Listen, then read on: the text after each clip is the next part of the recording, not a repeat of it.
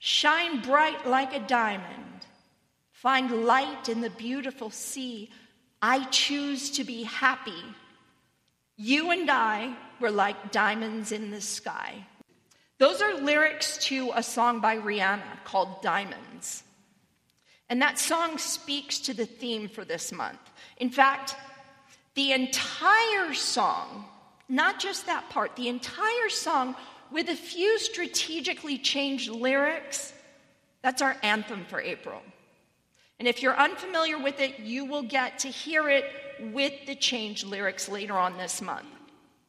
But why is it our April anthem? Because each and every one of us came into this life to shine bright like a diamond, to glow, to be ablaze with the brilliance of the divine shining forth as us.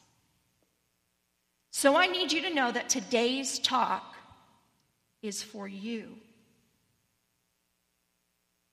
It's yours. Let go of any baggage.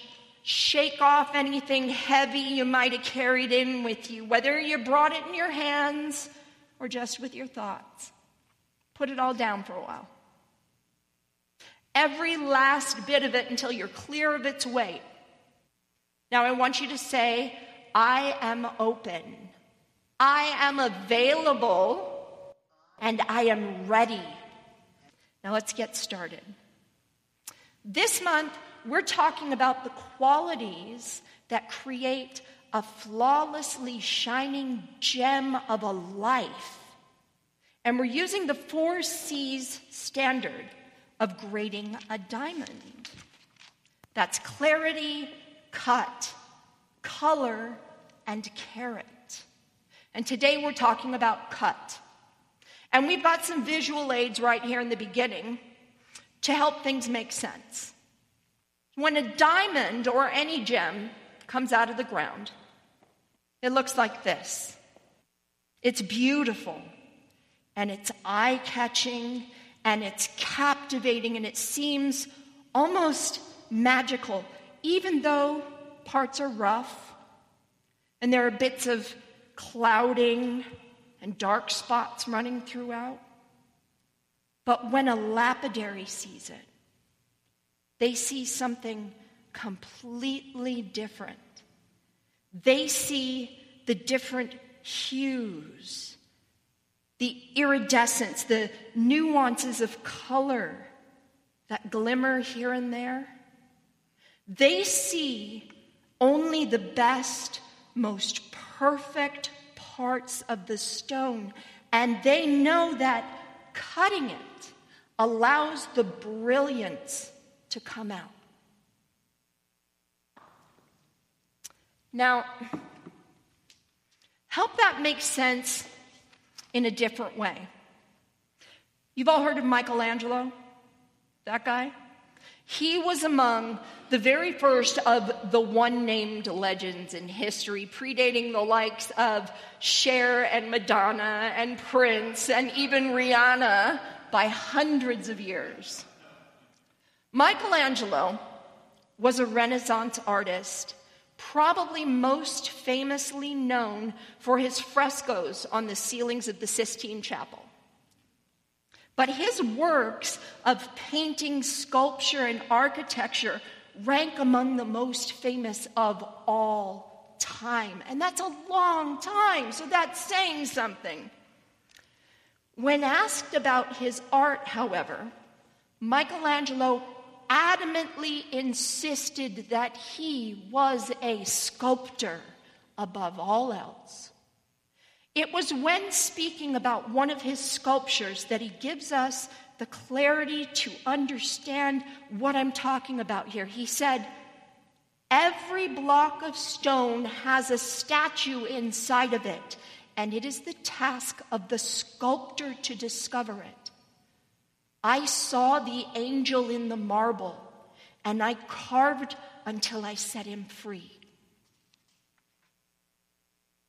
Or to the lapidary or diamond cutter, they see the jewel and they cut away everything else until it's set free.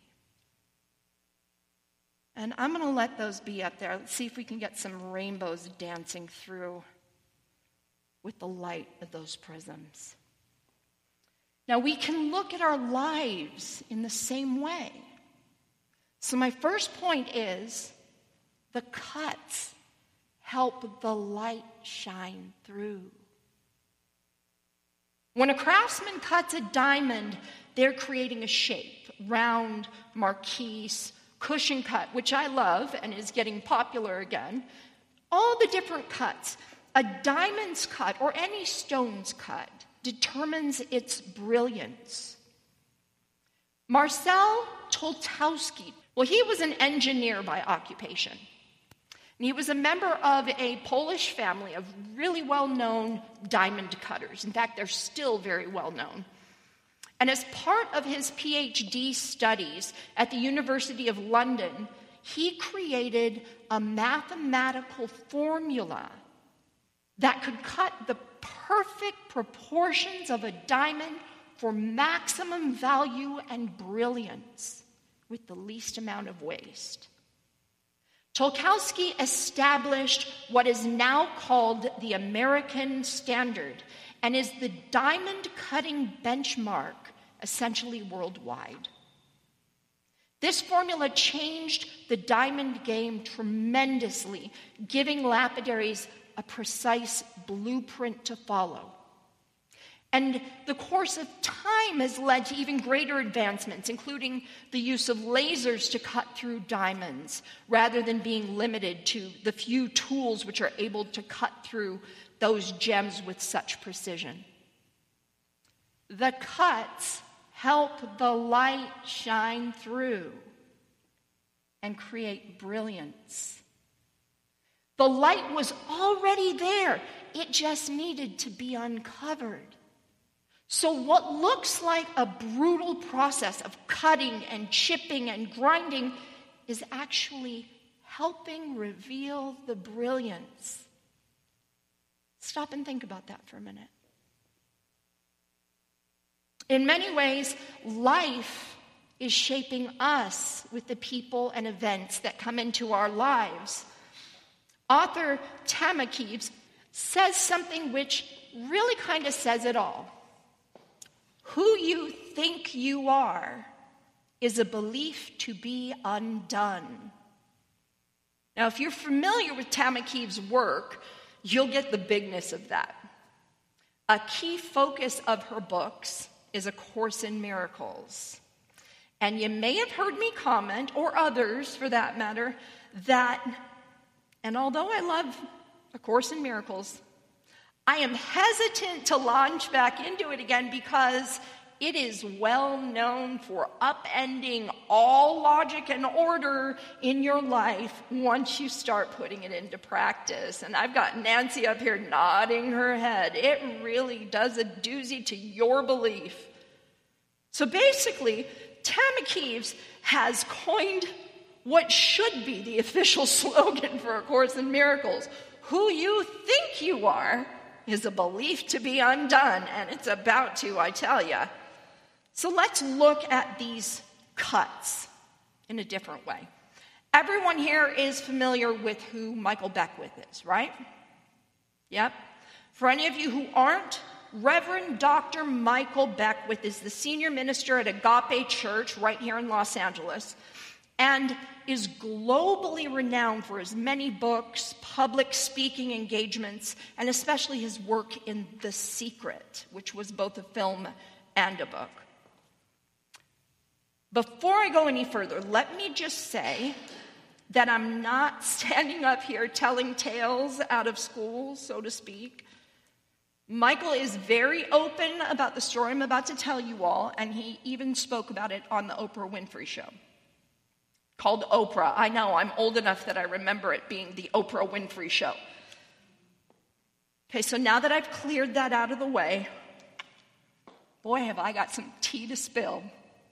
Did you know that the Reverend Dr. Michael Beckwith put himself through college selling pot.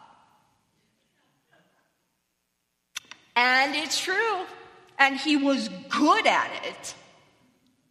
Now, for context, marijuana was highly illegal back then, in the not-too-distant past, but that did not make it any less popular. Michael says, to uncover the expense of my recreational use, I began selling marijuana.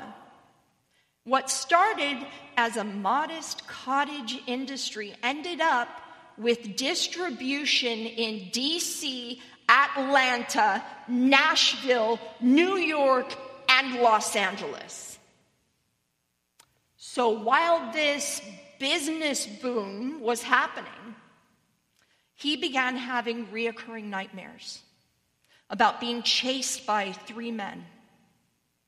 Every time he had the dream, the guys would get closer and closer, but he'd always wake up before they got him. Until he didn't. I mean, he woke up, but not until after they got him. He says, I struggled against my dream captors.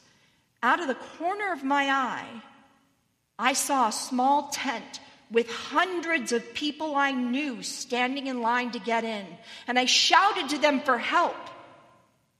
And they looked in my direction, but one by one they turned their backs to me. Suddenly, 2 of the men pinned me down while the third plunged a knife into my heart.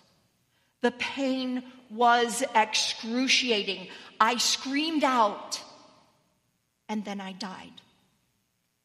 And then he woke up.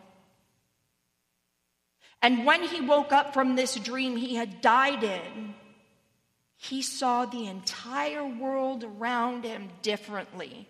He had died to his littleness. Now, Michael, up to this point, was agnostic. So this was kind of big to him because he realized he was now in tune with a universal vibration that he called love beauty. That was his word for God. So here he was selling drugs, and he has this spiritual awakening, but nothing had changed in his day-to-day life other than his new awareness. So the universe created a cut in Michael's life, and he was arrested.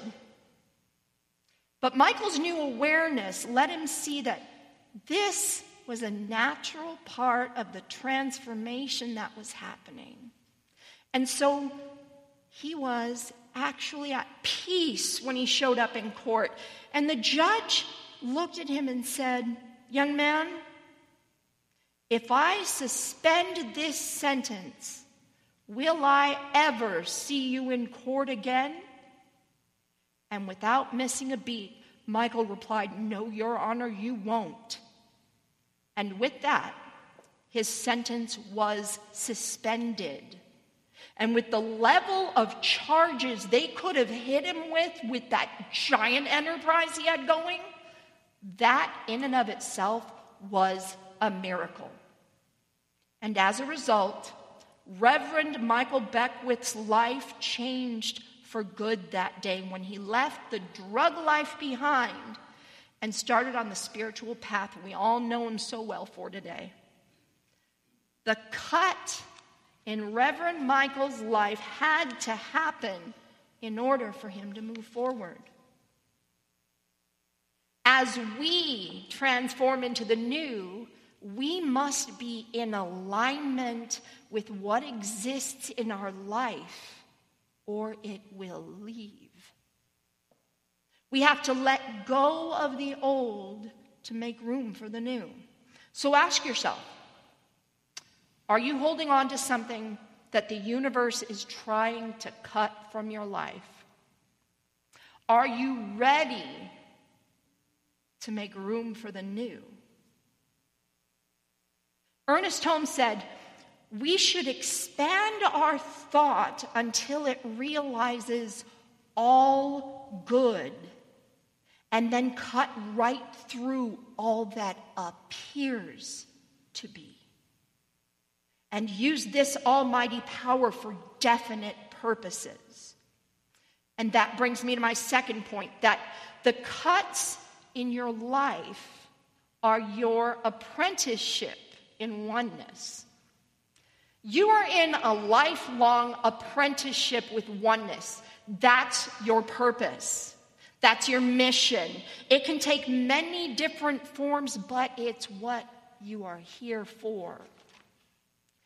An apprentice is one who learns from a master teacher. Your master teachers have and will continue to show up throughout your life in many, many forms. They can be family members, spouses, employers, co-workers, you name it, the random person in a store. Everyone who crosses your path throughout your life has an opportunity to mentor you in every conceivable way. So how do you, as an apprentice, meet each moment in top form? How do you ensure that you avail yourself of every little morsel of wisdom you can? Here's one way. It is something I actually learned right here as a student at Barnhart. And you've heard us talk about a spiritual mind treatment, right? Prayer. Here is the best way, as far as I'm concerned, to remember the 5-step formula to kind of really maximize your oomph factor. You start with a fist, okay? God is all. I am one with God. Everything is okay, or what do I want? I give thanks and release. That's why the thumb is last, because you're letting it go. Getting to step 2 is the hardest.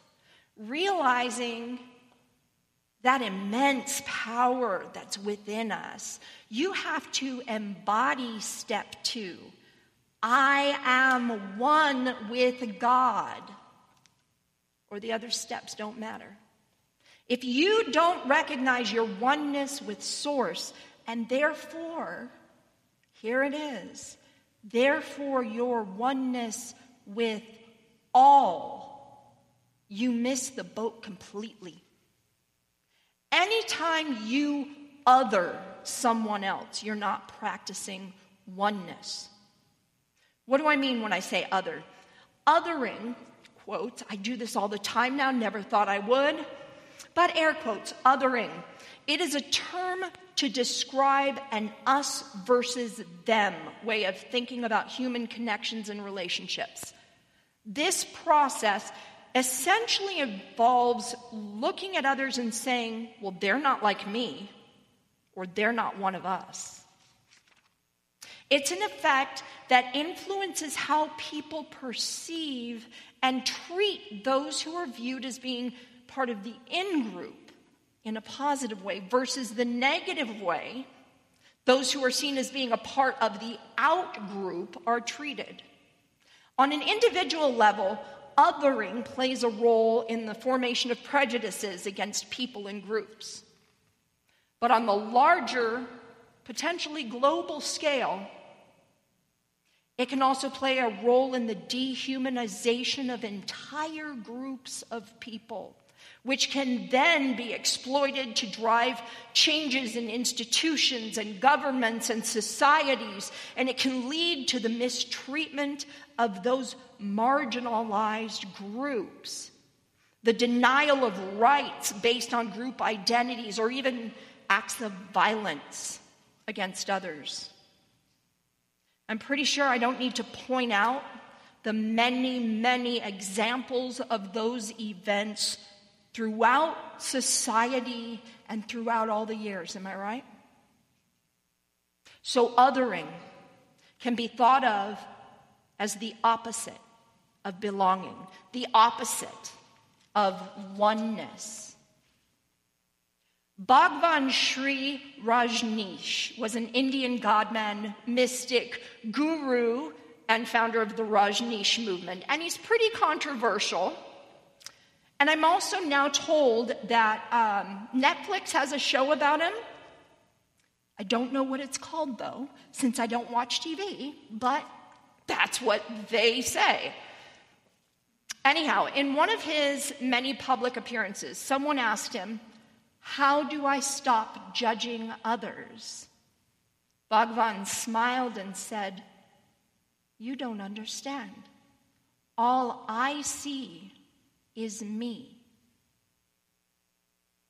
All I see is me." I stumbled on an article in my internet spelunking. You've heard me call it that. That's what I call it when I follow a series of different links down kind of a digital rabbit hole, not knowing where I'll end up. And it's generally when I'm trying to figure out what I want to say up here. And honestly, I can't remember what it was about or who wrote it. But I did think it was important enough to take notes. So the notes are what you're going to get. And this is what's relevant. The first note: you cannot offend an enlightened being. Wow. And yes, wow was in my notes with a whole lot of exclamation marks after it. You cannot offend an enlightened being. And that was followed by the only way that we will ever be able to live in a world where we are not bothered, when we are not offended, is to learn how to forgive all those who offend us. Therefore, whenever we're offended, we're being provided with an opportunity to learn how to forgive more readily and more fully. Consequently, the fastest way to become enlightened is to allow ourselves to be offended by everyone, then consistently forgive them until we are no longer offended by anyone. Whoa. I mean, lights out, Elvis has left the building. That was huge, right? Be offended by everyone and forgive them until nothing offends you. This is your apprenticeship. As long as we're harboring resentment, anger, or ill feelings toward anyone, we have work to do. We have a cut to make in ourselves. We cannot shine when unforgiveness dims our light. And that last note on the page leads me to my third point. If you can't forgive those who offend you, you have no right to speak of love. Think about that. That's a pretty confrontational statement, isn't it? If you can't forgive those who offend you, then how can you truly know love?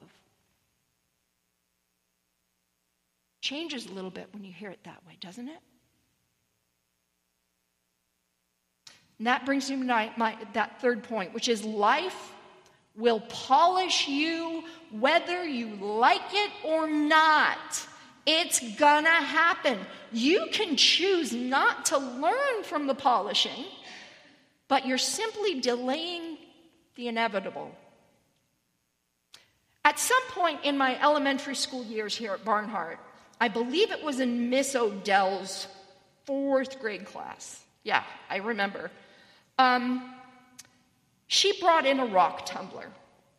And she took a handful of really ordinary-looking stones, and she threw them in the tumbler, and when she turned it on, there was this terrible racket as the rocks started bouncing around and around and around and around, and we got used to the noise until it became a soundtrack to our studies at that time. But then, after a period of several days, she turned it off and opened up the canister, and in that sudden, stark silence of the room, she revealed a handful of beautifully polished, colorful stones with no rough edges. Have you felt like you've been in a tumbler? Ever felt like life was just bouncing you around? The universe has shaken you to awaken you. What if the cuts in your life, those sometimes seemingly endless, turbulent times, what if they were there to help you? Now, most of you know my belief that personal politics have no place up here, and it's something I hold to. But I've got to tell you, this next bit comes to you from New Jersey Senator Cory Booker, and it's the credo that he strives to live by. It says, when they criticize you, love them for teaching you humility. When they heap scorn upon you, love them for helping you discover your resiliency. When they doubt you, love them for giving your dreams greater courage. When they point out your faults, love them for their accuracy. When they wound you, love them for showing you your capacity to forgive. And when they try to stop you, love them for making your resolve even stronger. When they cast you into darkness, love them for helping you discover your inextinguishable light. And when you stand victorious, when your love has conquered the impossible challenge, invite them to stand with you so that they too can see love's power and possibility. That's some big and pretty specific stuff. It's kind of the roadmap. And here's more. How many of you have heard of an old Audrey Hepburn movie called A Nun's Story? It's from 1959. If you haven't seen it, I highly recommend it. It is based on the life of Belgian nun Marie-Louise Habetze. In one scene, Audrey Hepburn's character, Sister Mary Luke, and her father go to the convent for her to begin her training as a nun, where they go talk with the Mother Superior. And after the Mother Superior walks away, her father says reverently, "She's what's called a living rule." "What's a living rule?" Audrey asks. And her father replies, "If this convent burned down today along with every other church in this city, as well as all the sacred scriptures, anyone could look at her and know by her actions what our spiritual principles are." I have thought of that so many times. I want to live my life so that I'm modeling these spiritual principles to the best of my ability. I've had conversations with that lady right down there so many times about just that. Could you be a living rule? Living rules exhibit the same love and light when things are going well as they do when they're not. No matter what tumbles life has for them, they shine. Here's what I know. I know that you promised to awaken in this lifetime. And the cuts in life that come your way are there to help you awaken, to guide your enlightenment. Remember? Enlightenment means awakening. People When they find out all of the really wildly differing career paths I followed, the talent opportunities I've just been handed, and kind of crazy random experiences I've encountered, and there have been many, many, many examples of those, many people have wondered how I've done so much, why I've decided over and over and over again to just pull up stops and head in a completely unfamiliar direction. Why I've chosen to walk headfirst into situations, many, if not most of us, because I've been in some hairy ones, situations that people would probably turn, tuck tail, and run from. And I never really had any kind of real answer to give until I sat down to write this. And the simple truth, and it's just simple, is that I did it because that's where Spirit told me to go. Without even actively knowing that was what I was doing, I trusted and I followed. People have said to me, "You're brave." I don't think I'm brave as much as that I take my apprenticeship to oneness seriously. My apprenticeship means that I'm willing to go where I'm led. My apprenticeship means that I trust and have always trusted, whether I knew it or not. I have trusted that Spirit has a bigger idea for me, and I can't wait to continue to find out what it is. So where will your apprenticeship lead you? Wherever it takes you, I know that it'll lead to a bigger version of yourself. You are meant to be brilliant. You are meant to shine so that all can see. And the cuts in your life are there to help reveal the magnificence that is already you. You're meant to shine, my friends. So shine on. Thank you.